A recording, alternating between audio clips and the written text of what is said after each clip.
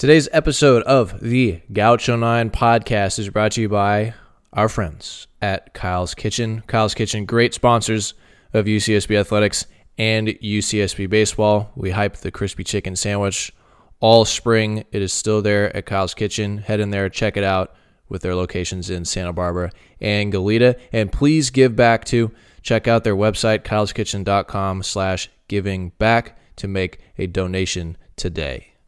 All right, this is the welcome back pod for fall of 2021.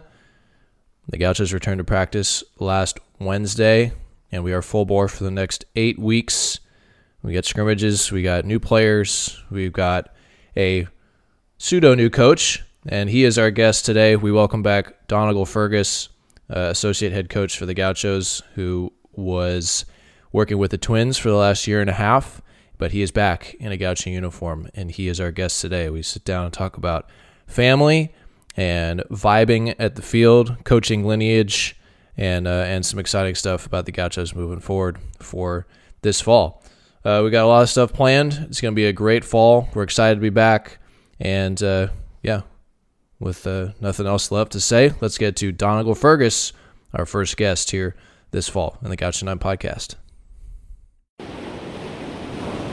It's one of the most beautiful views of any campus in America, the Pacific Ocean crashing against the shores of UC Santa Barbara every morning, noon, and night. Here's the one-strike pitch, and Mitchell belts this to deep left. Cabrera is going to watch it fly. He's at the track, he's at the wall, he leaps at the wall, and this one is out of here!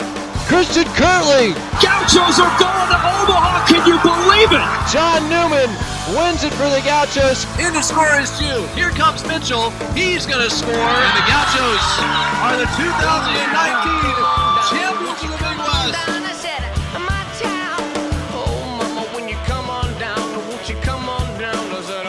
Okay, we've got a great guest for this welcome back podcast for the fall of 2021.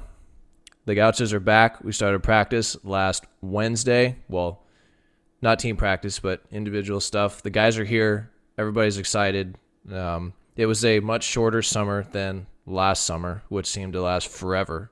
And then this summer, it seemed to go by with like the snap of a finger. So we do have some news to announce that Ferg is back, and he is our guest today. Donegal McDougal Fergus, who hails from Powers, Oregon, starting his second full season with the Gauchos. He was here in 2019, helped lead the Gauchos to a Big West championship. Then he took a job with the Minnesota Twins as minor league hitting coordinator, and now he's back in a Gaucho uniform. Prior to the Gauchos in 19, he was at the University of Washington, helped the Huskies go to a College World Series, and that's about all I know about Donegal Fergus at this moment. So we're going to dig in a little bit. But first of all, thanks for coming on. You just got back from a recruiting trip. There's some extra fireworks involved. You bought a car in Arizona. So not your run-of-the-mill recruiting trip, but how's the weekend and how's it feel to be back? Oh, it's great. And I appreciate you having me on, Kev. I've been listening to the podcast since you started it. I never really left. I stayed right here. I have been following along as best I can, and the podcast being a part of that. So I'm honored to be on, and it's certainly fun to be back. This is a special place, and it's a special group of people that I get to work with. So for me, it was an easy decision to come back and do round two, and it's not often you get a chance to redo something that was so good the first time, and get a chance to run it back again. So I'm really thankful for Jax to have me back. I'm thankful for you to have me on tonight. And I just got back from a recruiting trip, which is always wild and woolly, especially in Arizona, and hot. I had a massive rainstorm and a flash flood. Bought a car, canceled a flight, drove a car in the middle of the night through the desert. It's just what you do, right? It's just what you do. Yeah. It's whatever challenge you face next, you just hit it head on and deal with it. Yeah. Right? Well, let's go into, so you're from Powers, Oregon. And I know you were at Washington before you were at Gaucho. So just can you go through your coaching tree, where you've been and how you got started? Sure. So I got started. I was a really marginal player and often hurt player. So spent a lot of time watching and realizing, I got to think about the game too, not just play it.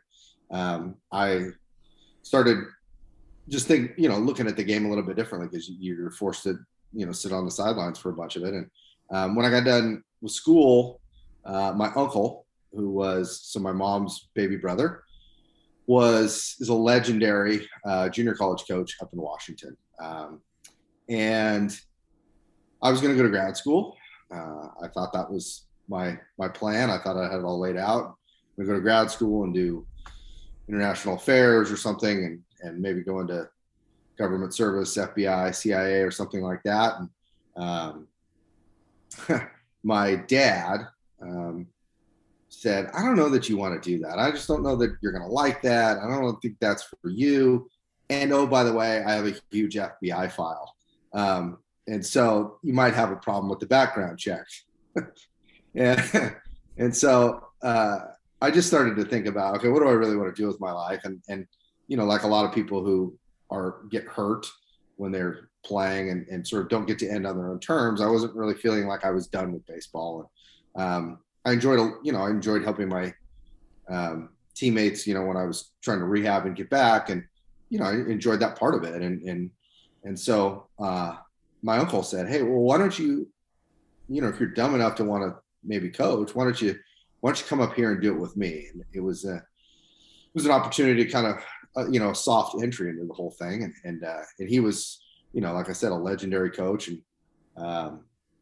And I thought, okay, well, let me do this for a little bit and see what it is. I think like a lot of people, when you get done with college and school, you sort of like, well, now what do I do? Do I just dive into this thing with my career and adulthood, or do I want to, find myself a little bit? And so for me, that's, I think, fell into that category, which is I didn't go backpacking in Europe. I went coaching baseball. And my grandmother was living alone, going through cancer treatment at the time. And so everybody's like, oh, you just live with grandma and help out and save some money and all that kind of stuff. And so just sort of the pieces added up to me and the family to go, hey, why don't you give this a try to see what's up? So I did. And I was hooked. Like, it was over almost instantly. I just, you could feel it. It was like, this is what I'm supposed to be doing. So I coached there for a few years, 5 years. We won a title my last year there, and got an opportunity to go be a head coach at way too young of an age. But somebody was dumb enough to give me my own team, and so I went up to Tacoma Community College, moved up north a few hours just south of Seattle there, and did that for 5 years, and then got asked to come and join a new program at Seattle University with a friend of mine, Donnie Harrell, who's still the head coach there. And we'd grown up in the same area.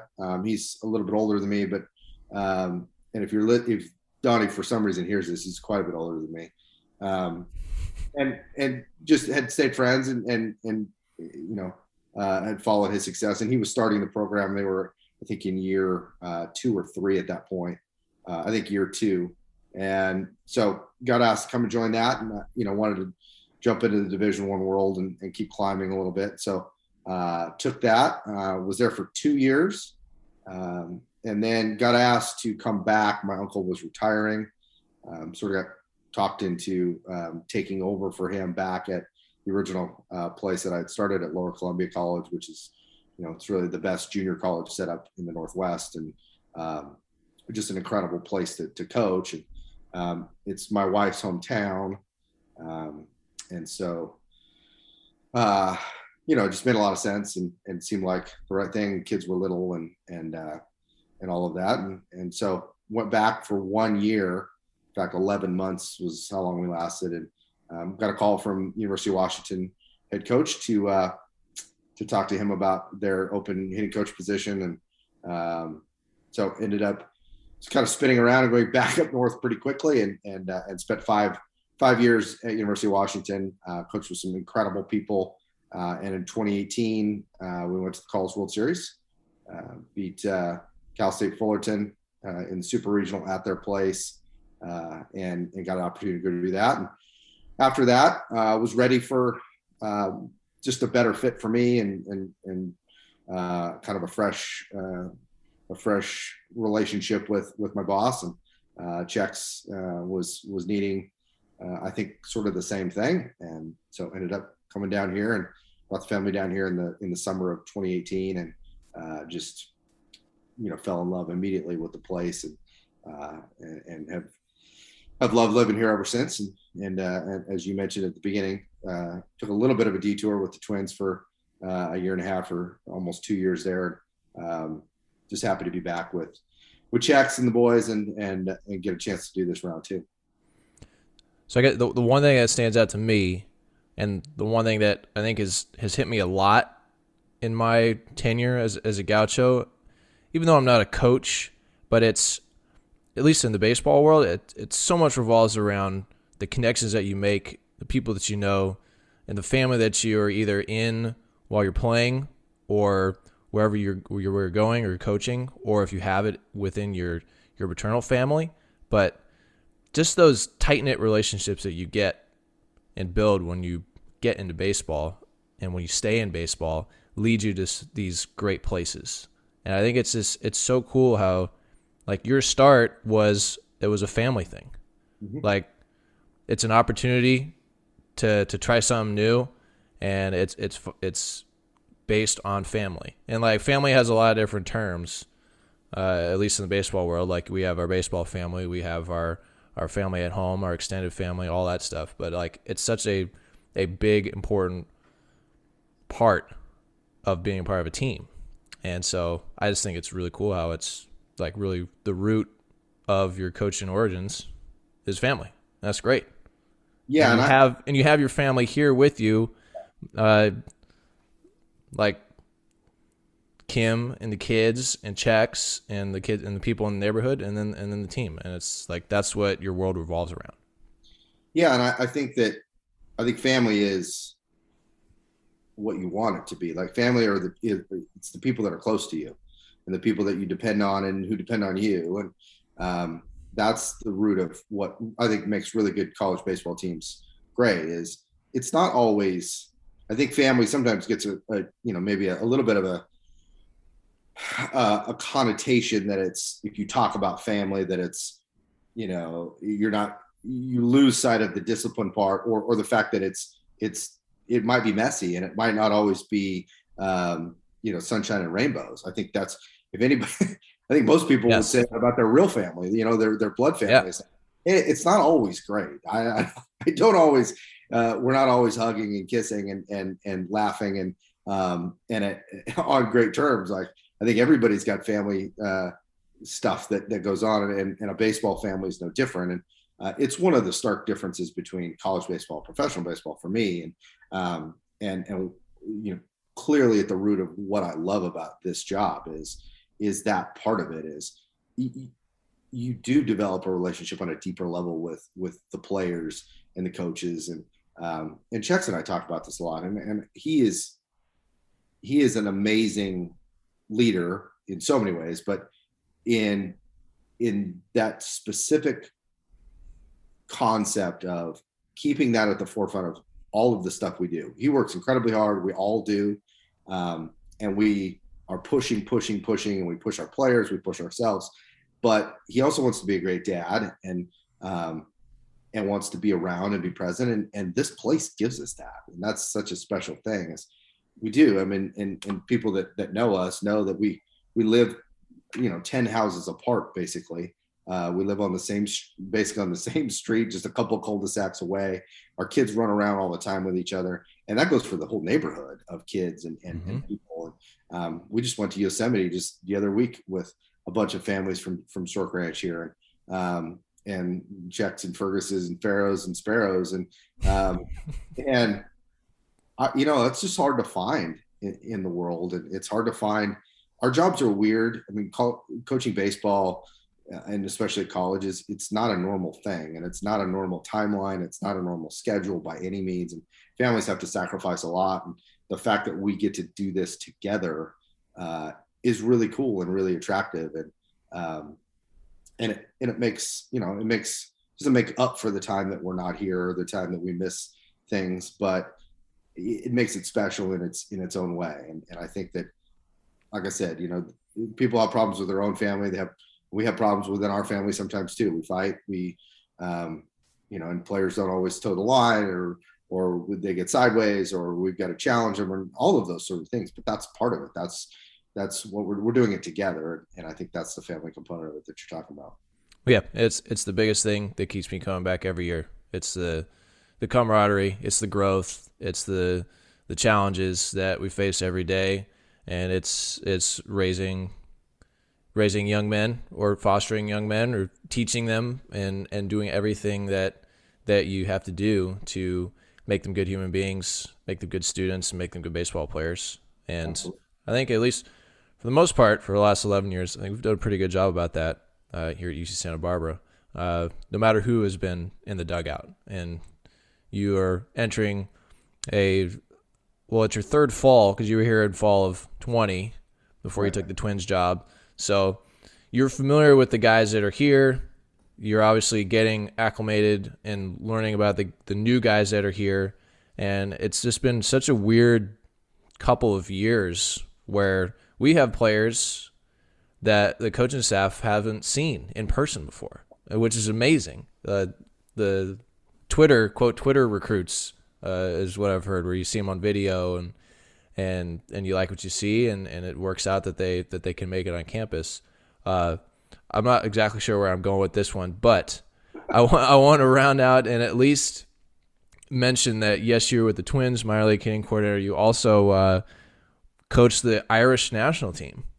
Yeah. So can you speak briefly on the Irish national team? I know you were in Bulgaria a couple years ago, coaching them. Let's speak on that before we get to the Gauchos, because I think that's really cool. I know we had a couple Gauchos play. I remember it was Justin Kelly, who had a relative from Mexico, and he played for Team Mexico in Olympic qualifiers, and he got to play in Tokyo. So you kind of have a similar experience where, because of your lineage, you got to coach the Irish national team. Yeah, we did make it to Tokyo. We're a little bit behind Mexico in terms of our baseball infrastructure. Yeah, it was a really cool experience. It's been a couple years. I didn't get to go this summer. There was travel and vaccination and visa restrictions for a lot of us to get over there this summer. They skipped last summer, the world was on fire, and so basically everything got canceled in 2020. And so this go round, I did not go. That sort of Sean Mitchell, who was the previous head coach, and has still maintained a pretty significant role with the board and just being around, and was really the driving force behind all of it. He got the field built there in Dublin. He took the reins this year and took the team to they were in Slovenia this year. So it's been a minute since I was with them. It sort of was born out of an accident. Obviously my name is Donegal Fergus. So there were some people that said, "Hey, do you have a connection? Would you be interested in chatting with us about, we're trying to get this thing going?" And the general manager of Baseball Ireland previously, he's moved on, Chris Santamond, he and I had a mutual friend, Liam Carroll, who was the head coach of the Great Britain national team. And he introduced us. So Liam introduced us and said, "Hey, Chris, you should talk to this guy. He coaches baseball. He's probably, got some good ideas. And I think it'd just be a good person for you to know." And talking about finding players or just talking about coaching and developing things, it's, probably worth a conversation for you. So we got to talking, and for the first year, it was just me kind of, lending an ear and some advice and, doing what I could to help them structure the whole thing. They had an 18U team, and they had done some national team stuff, but really kind of loosely structured. Didn't really have an infrastructure in place to get players and building coaches, and they wanted to start a youth program, and they had a lot of ideas. It was great. They needed some guidance, and I was one person that they were talking to.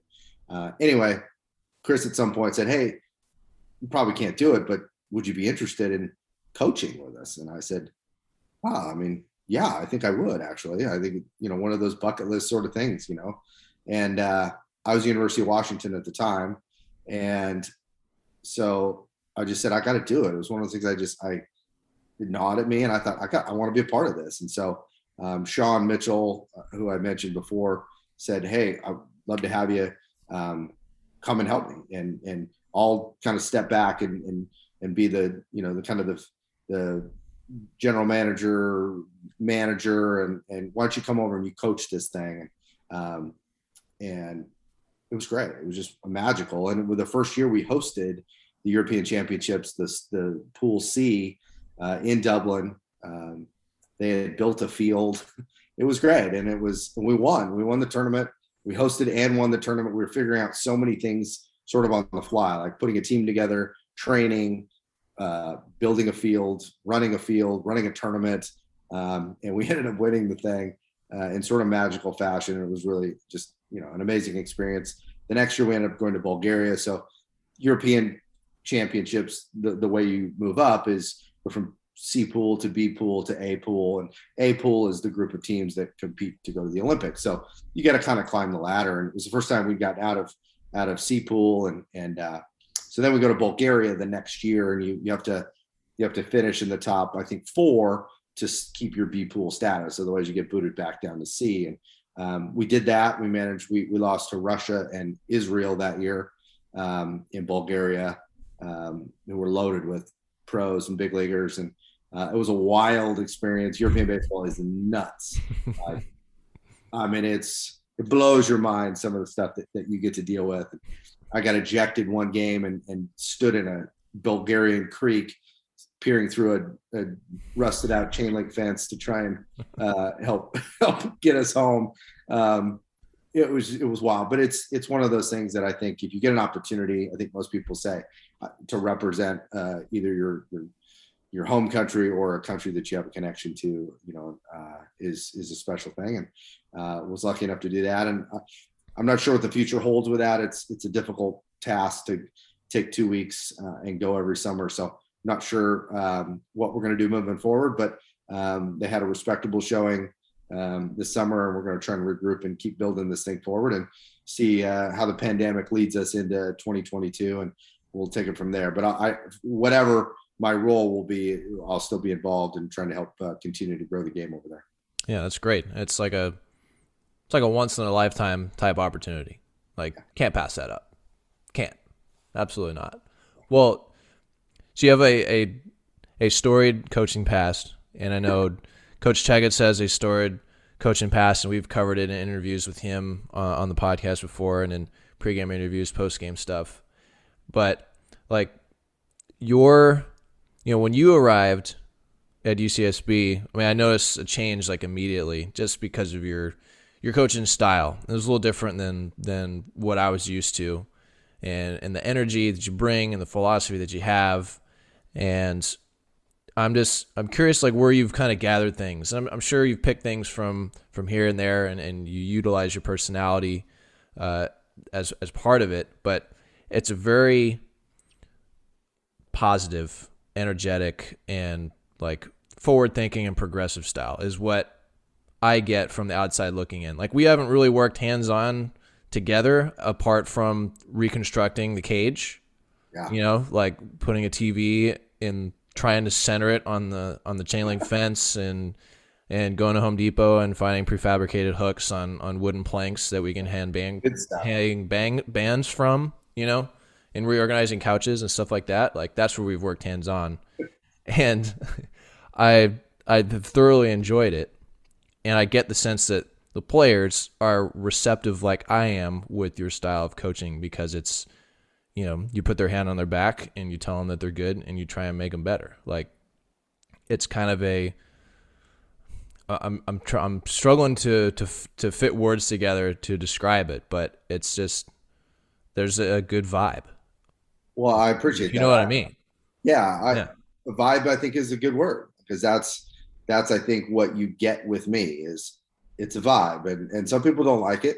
I think there's a lot of coaches out there who don't like the vibe that I give off, and that's okay. I think I realized, a few years into my coaching career that I was not going to be able to do it by adhering to the, sort of the cookie cutter approach of this is what you're supposed to do as a baseball coach. It just wasn't me. And I wasn't going to be the best version of that if I stuck too closely to the script. And I don't always, stay on the script now. But I think I've learned to balance those two things. I think there is inherently value in doing things that have proven themselves to be successful. I think there are techniques and methods and lots of coaching tools that have stuck around for a reason, and using those and not trying to reinvent those is smart. But I think also combining that with, okay, this is who I am, and I'm going to give it to you, and it's going to connect with you because it's genuine. That's my hope. It doesn't always work, and it's more art than science sometimes. It doesn't work for every player, but that's goes for anything. I could be Nick Saban or try and be like Nick Saban, and that wouldn't work for everybody either. It would also just be ridiculous because people would be like, what are you doing? This clearly isn't really you. And I want to be me, and I want players to be themselves. I think that's what it's born out of more than anything. And I know that people, sometimes look at me and go, what is your shtick, or you're just trying to call attention to yourself, or you're just doing a thing or a bit, but it's not. This is, and people that know me go, oh yeah, he's just himself. And I think the players respond to that more than anything. It's not the fact that I do it a certain way. It's just that they know that it's really me. And we talk about that all the time with them. I want them to be themselves. I want to be the best version of themselves. And I think that's what really good coaches want. And coaches get there in different ways, but the really good ones want the players to be the best versions of themselves. And that's what we talk about every day. It's what we strive for. I want my players to know that I'm there for them and not about me. And I think the players would tell you that it's, yeah, I've gotten some notoriety here and there along the way, and that's fine. But they know that that's not the root of anything I do. That it's for them, and we're going to do this together. And hitting especially is so difficult and fraught with failure and anxiety and lack of control that I've just grown to understand that the most powerful thing I can do for them is to let them know that there's someone who's going to keep going with them. I think as human beings, hitters are always sort of teetering on that edge of, man, if this goes bad, and I'm already worried that it might, if it goes bad, is everybody just going to bail on me? And that's the scariest thing, right? Is I think most players are far less worried about getting yelled at or being in trouble than just being abandoned, right? I mean, that's the worst thing in the world, is to know that, or feel like, well, they've given up on me, right? And I'm cognizant of that. And even if it isn't real, it can feel like that to players sometimes. Is you get in the doghouse, or you get on the outs, and man, am I ever going to get back in there? Or are they going to stop coaching me because, I had a bad weekend, or I'm scuffling, or I'm not reaching my potential yet. And I think that's the root of all of it, is I want my players to know that, hey man, I got you, and I'm going to be there with you. And it may not work, but we're going to do this together, and we're going to fight. As long as you're here and I'm here, we're going to fight to try and get you better and get you something to go to battle with. And that's where positivity and all of that comes in, is, I want them to know that we're going to keep going. I think good coaches, again, talk about persistence and perseverance and grit and all that kind of stuff. That's all that is. It's just like, hey, I'm going to keep going. So come with me, and we're going to do this together. So for those that don't know Donegal, you're spearheading the offense. You're the brain trust behind the hitting philosophy of the team and what you're going to see the Gauchos do offensively.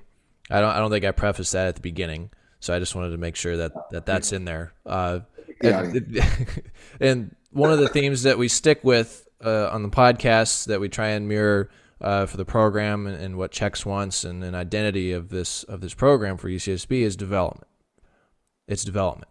Like you're getting top-notch athletes that come here to be a Gaucho, but they're not polished, and we want to try and make them the best baseball players that they can be. And you said it exactly. You hit it right on the head, I think, which is what I was going to say at the end of this right now was we're trying to make these kids the best baseball players that they can be. And that's not trying to tailor them into something that we want them to be. It's observing their strengths and their weaknesses and making them the best version of themselves. And I think we have had a lot of success with that over the past few years. I think analytics has driven that a lot. And another theme of that is balance, because I think that there is value in analytics, and we've seen that. And there's also value in going with your gut and going with what you see and going with just genuine feel. And I think that's kind of what we get with Chex and Ferg. There's that balance of we're we're playing by the scripts here, but we're also going off the rails and trying something new over here. And it's a good balance. And I see it every day, and it keeps me on my toes. And I think it keeps the players on the toes and it keeps the coaches on their toes, because and same goes with family. Like, you don't know what you're going to get day in and day out. There's going to be a balance of traditional, and there's going to be a balance and then the other part's going to be non-traditional. And I think that's what makes this, at least so far, the Gaucho version of the baseball version of the Gauchos with Ferg and with Chex and with Dylan and Spencer. It's just this balance of traditional and non-traditional, and I love that. I think a lot of the players and myself were excited to see what this year holds with that dichotomy. Yeah, I think the balance part is dead on, and I think that balance comes in a lot of different ways. As you mentioned, it's the balance between analytics and information and data and however many of those things you want to throw into the new school bucket, and then feel and experience and the personal touch, on the other side of that, but also in personality style. I mean, Chex and I are pretty different personality styles, but it's great because there is balance, and if you just let me go and there was no governor on it, I would probably take too many chances, and we might risk a little too much, and I think Chex is great for bringing me sort of back or helping temper that a little bit.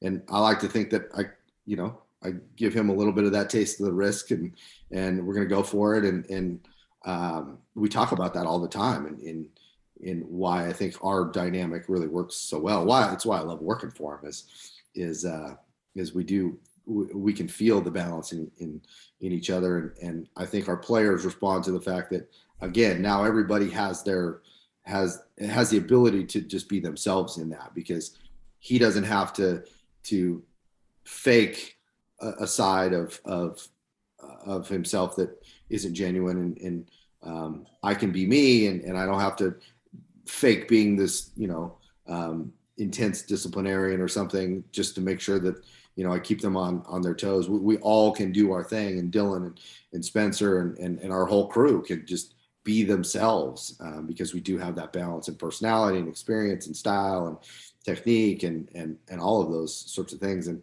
it's just fun to see that, and it's fun to be a part of that. And the vibe going back to that is really good. And I think we do a really good job of blending, our experience in coaching and playing and just being around and understanding people but also in trying to uncover every new edge that we can find in analytics, in technology, in coaching methods. We're always searching. It's something that we're really proud of, and being known for development, true development. I think a lot of people talk about development, and I think most every college program sells that on the recruiting trail. But honestly, the real story is that most don't. Most people are scared to really try things, and most people are hesitant to go too far out on a limb or try new things, or just give players something that might not work. And we talk a lot about, hey, we don't have all the answers. We're going to figure them out together, and it's okay to be wrong. And I think our players respond to that because they know that they don't have to be as afraid to fail as long as they're going for it and they're working their tails off to try and get themselves prepared to go out and execute. Well, yeah, I think it's the openness or the ability for the players to try and coach themselves while you are coaching them, where they're making discoveries on their own. It's not just, hey, you're going to do this and this is how it's going to be done. It goes both ways, where they are more responsive and receptive to, all right, I'm going to see if this works, and it's okay if it doesn't.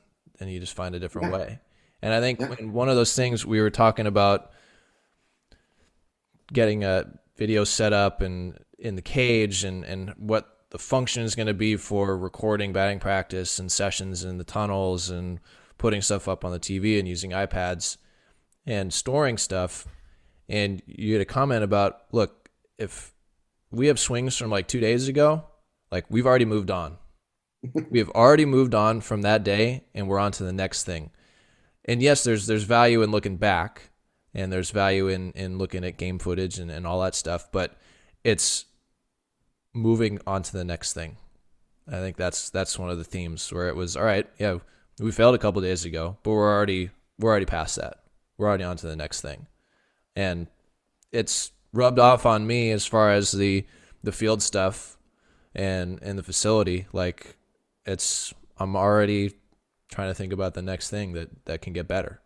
And it's just, that's the vibe, is, all right, how can we make it better? And let's go for it. Yeah. Like, let's keep trying stuff. Let's keep pushing. Let's see what happens. And we were brainstorming about the TV and the cage, and you offered me an idea, and I like shot it down right away. Like, no, that's not going to work. But you said to me, you're like, well, we thought about it, and we decided that, yeah, that probably, well, maybe in this instant it might, but it probably is not realistic, so we can check that off and we can move on. Yeah. And that's just a different way of approaching it than what I was used to. I was kind of taken aback in that moment because I was like, huh, yeah. Like, I gave it no chance, not even a slight chance. But you gave it a little bit of a chance and assigned a value to it where it's like, yeah, okay, it might work, but probably won't. So we can check that off and not worry about it anymore. So like, it does have some value. So I don't know, that kind of struck me. Screwing something up sometimes is the best thing you can do. Yeah. Because now, like, well, I don't have to try that again. I can check that one off, and we can clear it from the list of things to do. I love that concept, and I think sometimes it's hard for people to do. Players and coaches alike. I think human beings ultimately sometimes get scared by that process of I don't want to throw an idea out there because someone might say that won't work. Yeah. Of course, here's 7 reasons right away why that won't work. People are nervous to put that out there because they don't want to look stupid or feel silly or have the person who they suggested it to think, well, now that person's an idiot. Well, what a dumb idea. And what it really is, and we shouldn't think that way, because what it really is what we just talked about. Well, let's examine it and let's have a conversation. It might be really fast, and it was, because you had a very clear idea and it made total sense to me. I'm like, yeah, absolutely. He's dead on. Cool. Now I can eliminate it, and I don't have to feel bad about it because you weren't attacking me. You weren't attacking my idea. You were just like, well, no, it's not going to work. Cool. Let's move on now. It's a really powerful tool if you're open to it, of collaboration and sounding board. It's what brainstorming really is, right? Let's throw an idea out there and you tell me why it's stupid, or you tell me why it won't work. Cool. Or maybe it will, or maybe there's a small tweak to it. Most likely that's what you're trying to get to, which is I throw an idea out, and you go, well, that won't work because X, Y, and Z. But then Erdy on the other side says, well, what if, to alleviate the problems you just pointed out, we did it slightly different and we added these components. And now we go, oh, do we have something here? Oh, well, let's talk about that. That's the magic of it. That's the cool part of it, is let's get somewhere else with it. It's easy to shoot down ideas. It's easy to just say, well, I don't know, let's just do what we've always done because it's easier and we can just move on with our lives. But if we're really interested in getting better and finding every avenue we can to take it to the next level, and we're talking about a silly thing, your story, centers around hanging a TV and some hooks, and it seems trivial. It does, and it sort of is, but it's also an important function because we use it every day, right? Every day. Those two things that we talked about, the TV up on the wall and the hooks for the bands, are something we're going to use every single day. It should be good. It should be useful. It should be functional. It should look good too. It makes us feel better, right? If it looks good up there on the wall and it functions correctly. So as silly as it might seem to think about, well, hey, I don't know, Kevin, do whatever you want, put it wherever you want, because it's not something I want to expend energy on. It actually is a valuable exercise, and it will make our daily lives better, which allows us then to spend our brain power on the things that need some more discussion. And I love that process of it. And I wish more people were okay with it. And we're going to try and be open about all that kind of stuff. And Chuck's is great about that too. Like, just to say, well, let's talk about it. And I know that we think we already have the answer. I know we all think this is probably what we're going to do, but let's just take a second and make sure. And let's just take a second and have a quick conversation about it. And if somebody can poke a hole in it, then boom, now we've got something, and maybe it leads to an innovation, or maybe just a small adjustment that actually does make a difference in our lives. Well, I tell you, we can dig in and go on and on with this. We really can. Yeah. It's not obsessive compulsive at all. Not at all. I mean, so let's go to the Gauchos. So what kind of challenges are facing the Gauchos this upcoming year? What are we excited about? Who are we excited about? I know you've only seen the guys for, what was it, 2 days before you went on the recruiting trip. Yes, we are practicing and the coaches are recruiting at the same time. Welcome to college baseball. But so you got to see the guys for a couple days.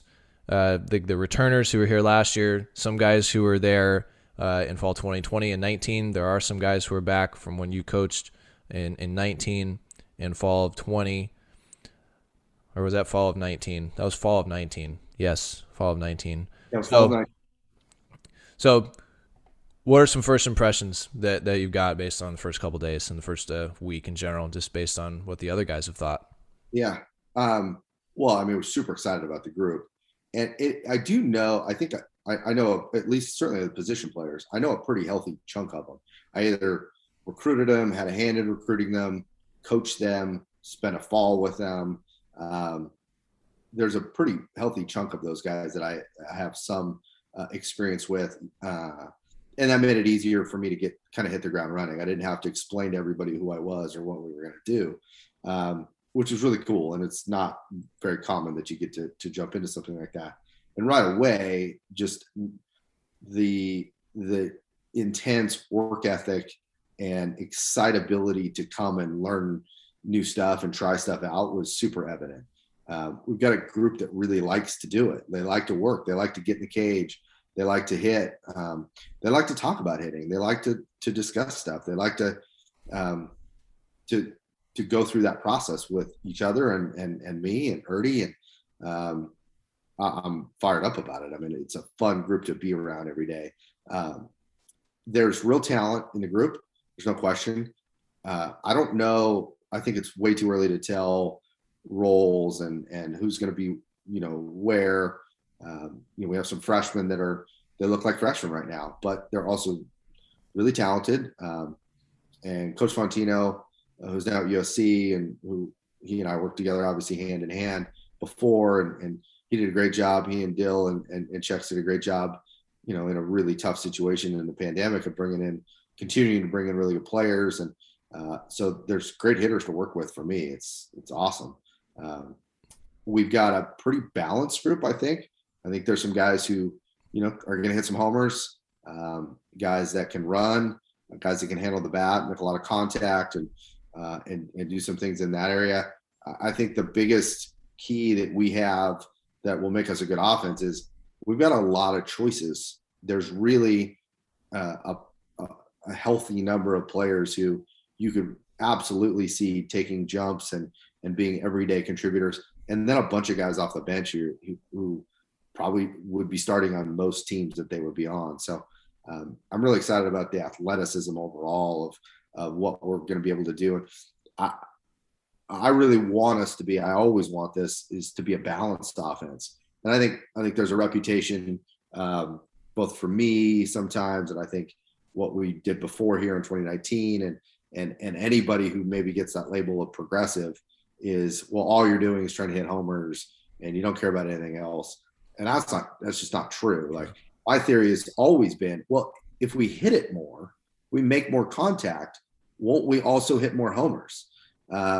Which are cool. Like, everybody, chicks dig the long ball, right? I mean, let's hit some homers.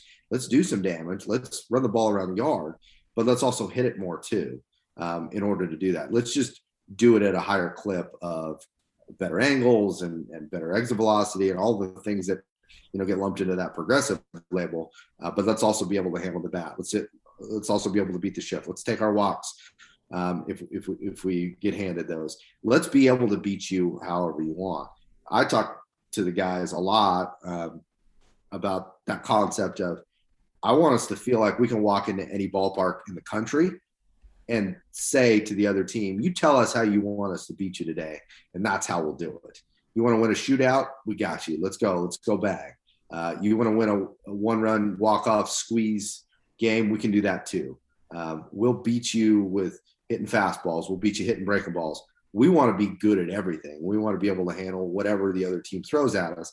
I think those are the teams that are able to have success in the postseason. It's not relying on one style or another to score runs, and not unlike an NFL offense would be. If you've got a balanced attack, you can win a close game, you can win a shootout, you can win a run game, or you can air it out. So that's what we're going to go for, and I think we've got the pieces to do that. Yeah. So just to toss out some names for the fans, guys that are coming back: Jordan Sprinkle, who spent the summer with Team USA in North Carolina. He was a first-team all-conference selection. Zach Rodriguez coming back. He had a whale of a freshman season. Jason Willow is coming back. He made some big strides late in the season. So you just think Willow, Sprinkle, Rodriguez, and then some guys that had big summers who didn't play a whole lot this year. Nick Vogt was one of the leaders for the Corvallis Knights, who won the West Coast League championship. Leo Mosby, who had led most of the statistical categories offensively in the West Coast League, playing in Portland as well. So there's some new guys. There are some returners who are familiar names who we talked about a lot on the podcast last year. Well, and this is an offense that last year in 2021, in 2019 as well, were either leading or tops in the conference in home runs, batting average, runs scored, slugging percentage, OPS, walks, stolen bases, sacrifice flies, getting it done top to bottom offensively.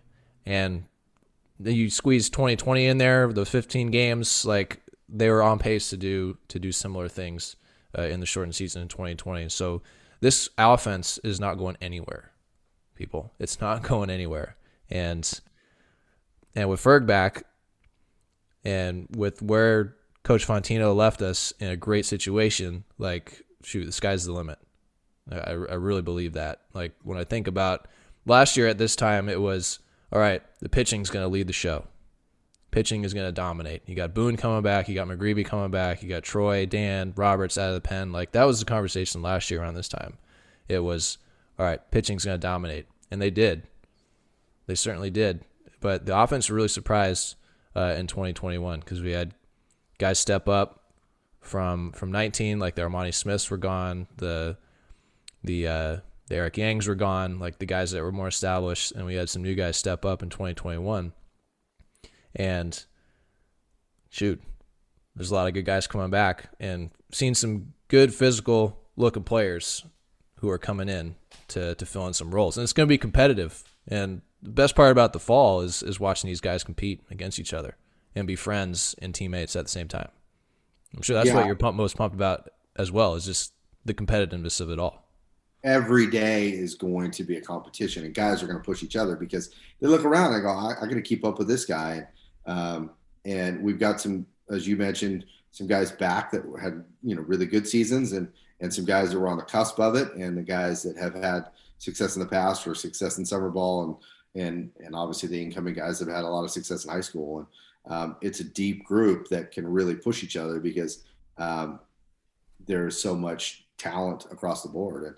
And again, when we got here in 2019 the fall of 2018 in that 2019 season, we had to reboot some stuff. We had to kind of change some things and instill some confidence in some guys. And, we had a magical run, and that was a special group of players, Tommy Jew and Armani Smith and Yang and Rowan and Tevin and Amar and on and on and on. I'm just trying not to screw this group up because Matt and Dylan and Chex and Erdy have done such a great job in the last, one and whatever you want to call the 20 season. And we've got good players who have had success, and, our job now is to take them to places they haven't been, which is we're trying to go to Super Regional and go back to Omaha. And this group has the talent to do something like that. And, what we're stressing to them is get better every day and not be satisfied with, I'm Zach Rodriguez. I had a great freshman year and I'll just do it again. Right. And that's not how it works in baseball. And you got to keep pushing yourself. You got to keep getting better. Jordan Sprinkle's experience with Team USA is going to be invaluable for his growth. And he knows he looked around all summer and goes, okay, I can play at this level clearly, but I also have some things that I got to work on. I'm not as good at this as that guy over there. And this guy over here is going to be a first round pick. Well, I want to take this from his game. And I think a lot of our guys did that. And the freshmen now get to come in and go, okay, this is the standard. This is what I've got to play like to get on the field and compete or take this guy's job or replace this guy at some point. So that's a really cool place to be every day. It's just fun competitions where we're trying to hammer stuff and we're challenging guys and we're making it tough on them. And we talked from the first day, which is we're not gonna talk a lot. We're just gonna do a lot. Let's go out and challenge you. And it's gonna be tough days. And there's gonna be days where it's designed for you to look pretty crummy.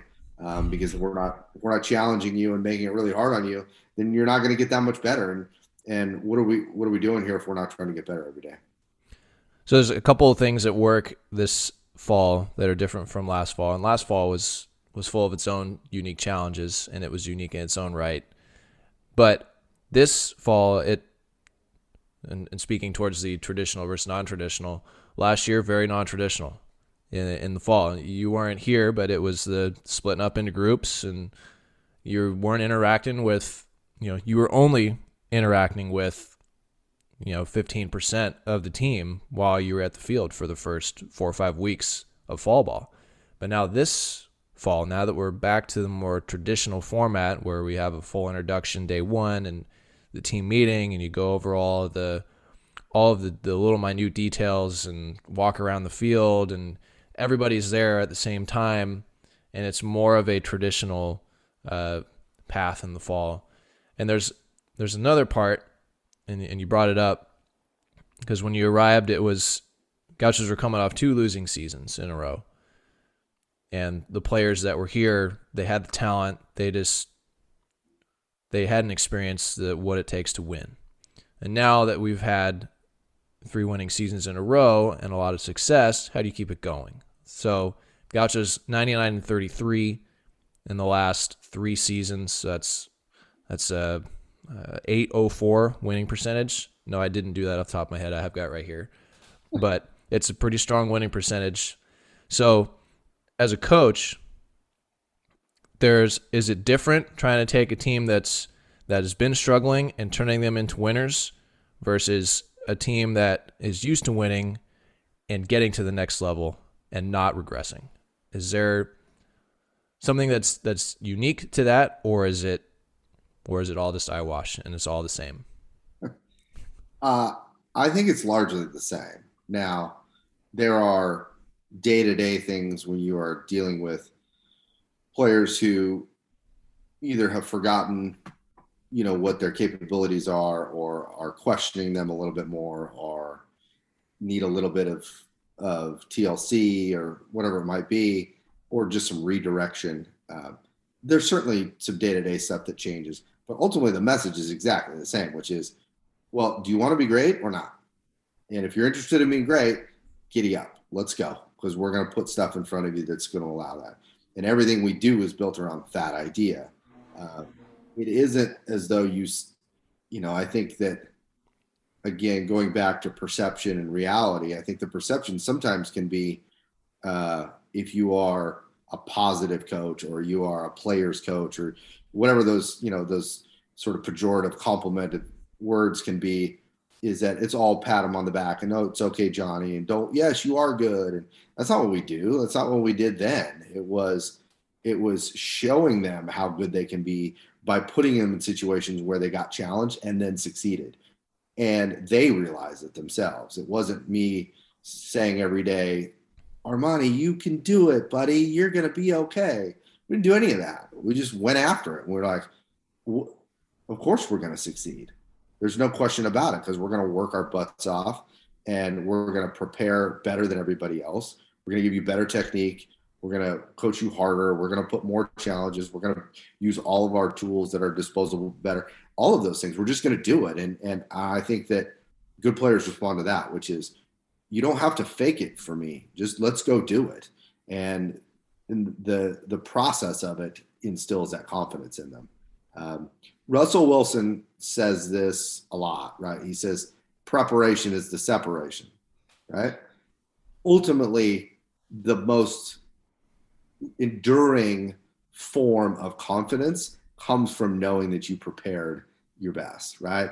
If you are prepared walking into whatever it is, whether it's a baseball game, a fight, a test, doesn't matter. If you've prepared and you know that, and you have done the work, and you have turned over every rock, and you have done the reps, and you've done it, you're ready, and you will be confident in that. And that's the power of it. And that's what we are, we're always striving to do. I couldn't have said it better myself. And I think that's a good place to leave this for now. This is to be continued. Oh, okay. This is definitely to be continued, because, this is just week 1, and we got a fall season. Was it 8 weeks? 8 weeks? Yeah. Until Thanksgiving. We do have some fall games to look forward to. There are 2 of them. Yeah, we got. I think we have Pepperdine and Cal Poly, right? And Cal Poly is going to be at Caesar. At Caesar, and I believe it is it's early November. Early November, yeah. So we will keep, I'm sure we will welcome people in to the stands. Don't quote me on that right now, but there's people at soccer, so I'm assuming that we will be able to welcome people in to Caesar Woodstock Stadium for a fall game against Cal Poly. So we have a couple games to prepare for. Pepperdine on the road for the fall, and then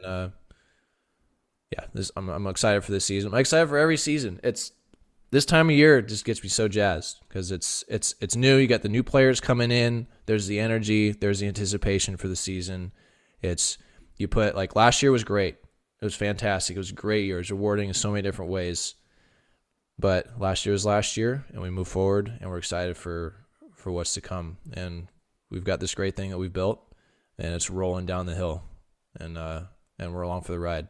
So, Ferg, any last words? Anything to plug? I know you got an Instagram page with hitting lessons and stuff, or was that only when you were with the Twins? I have some stuff on there. Yeah, just Donegal Fergus is the Instagram handle. We've got some video stuff. We actually are gonna be pumping out some more content. We've got some video content planned and some drill packages, and I'm gonna try and get some of that stuff out there. I was chided today by a friend, a coaching friend, he said that I've been slipping on content coaching. You're getting busy. You're turning old school. So we've got some stuff in the works. We want to put some cool stuff out there. and mostly just to spread the gospel of the Gauchos, right? We want to get stuff out there, and we're really proud of what we do here.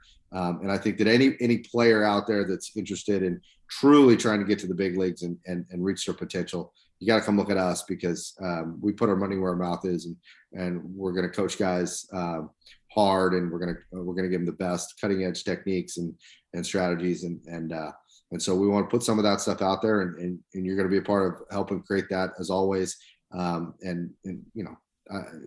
There's some really cool stuff going on here. We want people to know about it. So appreciate you having me on for part 1. I can't wait for part 2. Cutting edge. That's right. Cutting edge. This program also has a podcast with almost 60 episodes. So we got that going for us. Juggernaut. All right. Donegal Fergus, I'll see you at the ballpark mañana. Can't wait. Get to work. Thanks, Ferg. Goodbye.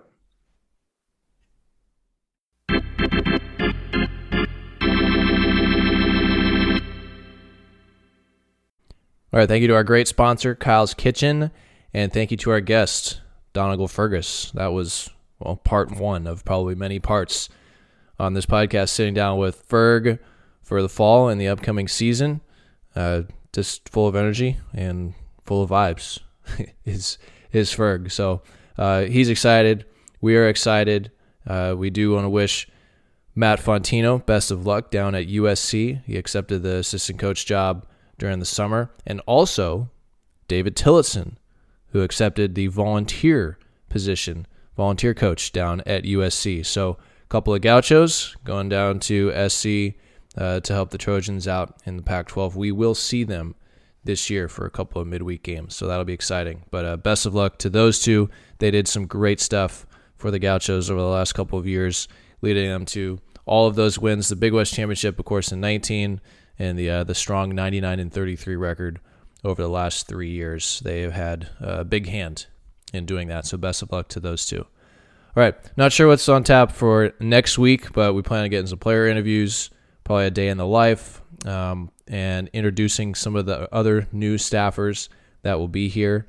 So we got a lot coming up on the Gaucho 9 podcast, and it's going to be fun keeping this going. This is episode 55. I want to thank everybody who has listened and subscribed to this over the last year and a half. So it's been really fun, and we'll keep it going.